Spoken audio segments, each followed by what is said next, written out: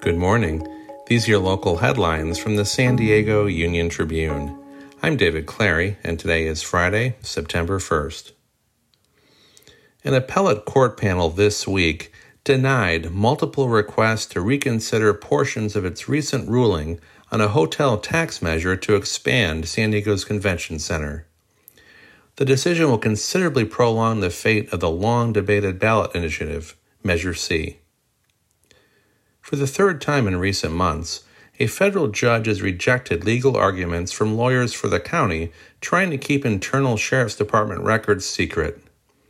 This time, the judge has ordered the county to turn over 33 of 35 documents sought by attorneys representing the family of Elisa Serna, who died in the Las Colinas Women's Jail days after being arrested 4 years ago.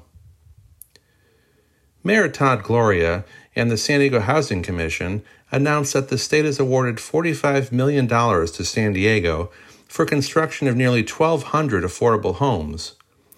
The funding will go toward two large-scale projects, one in downtown San Diego and the other in San Ysidro.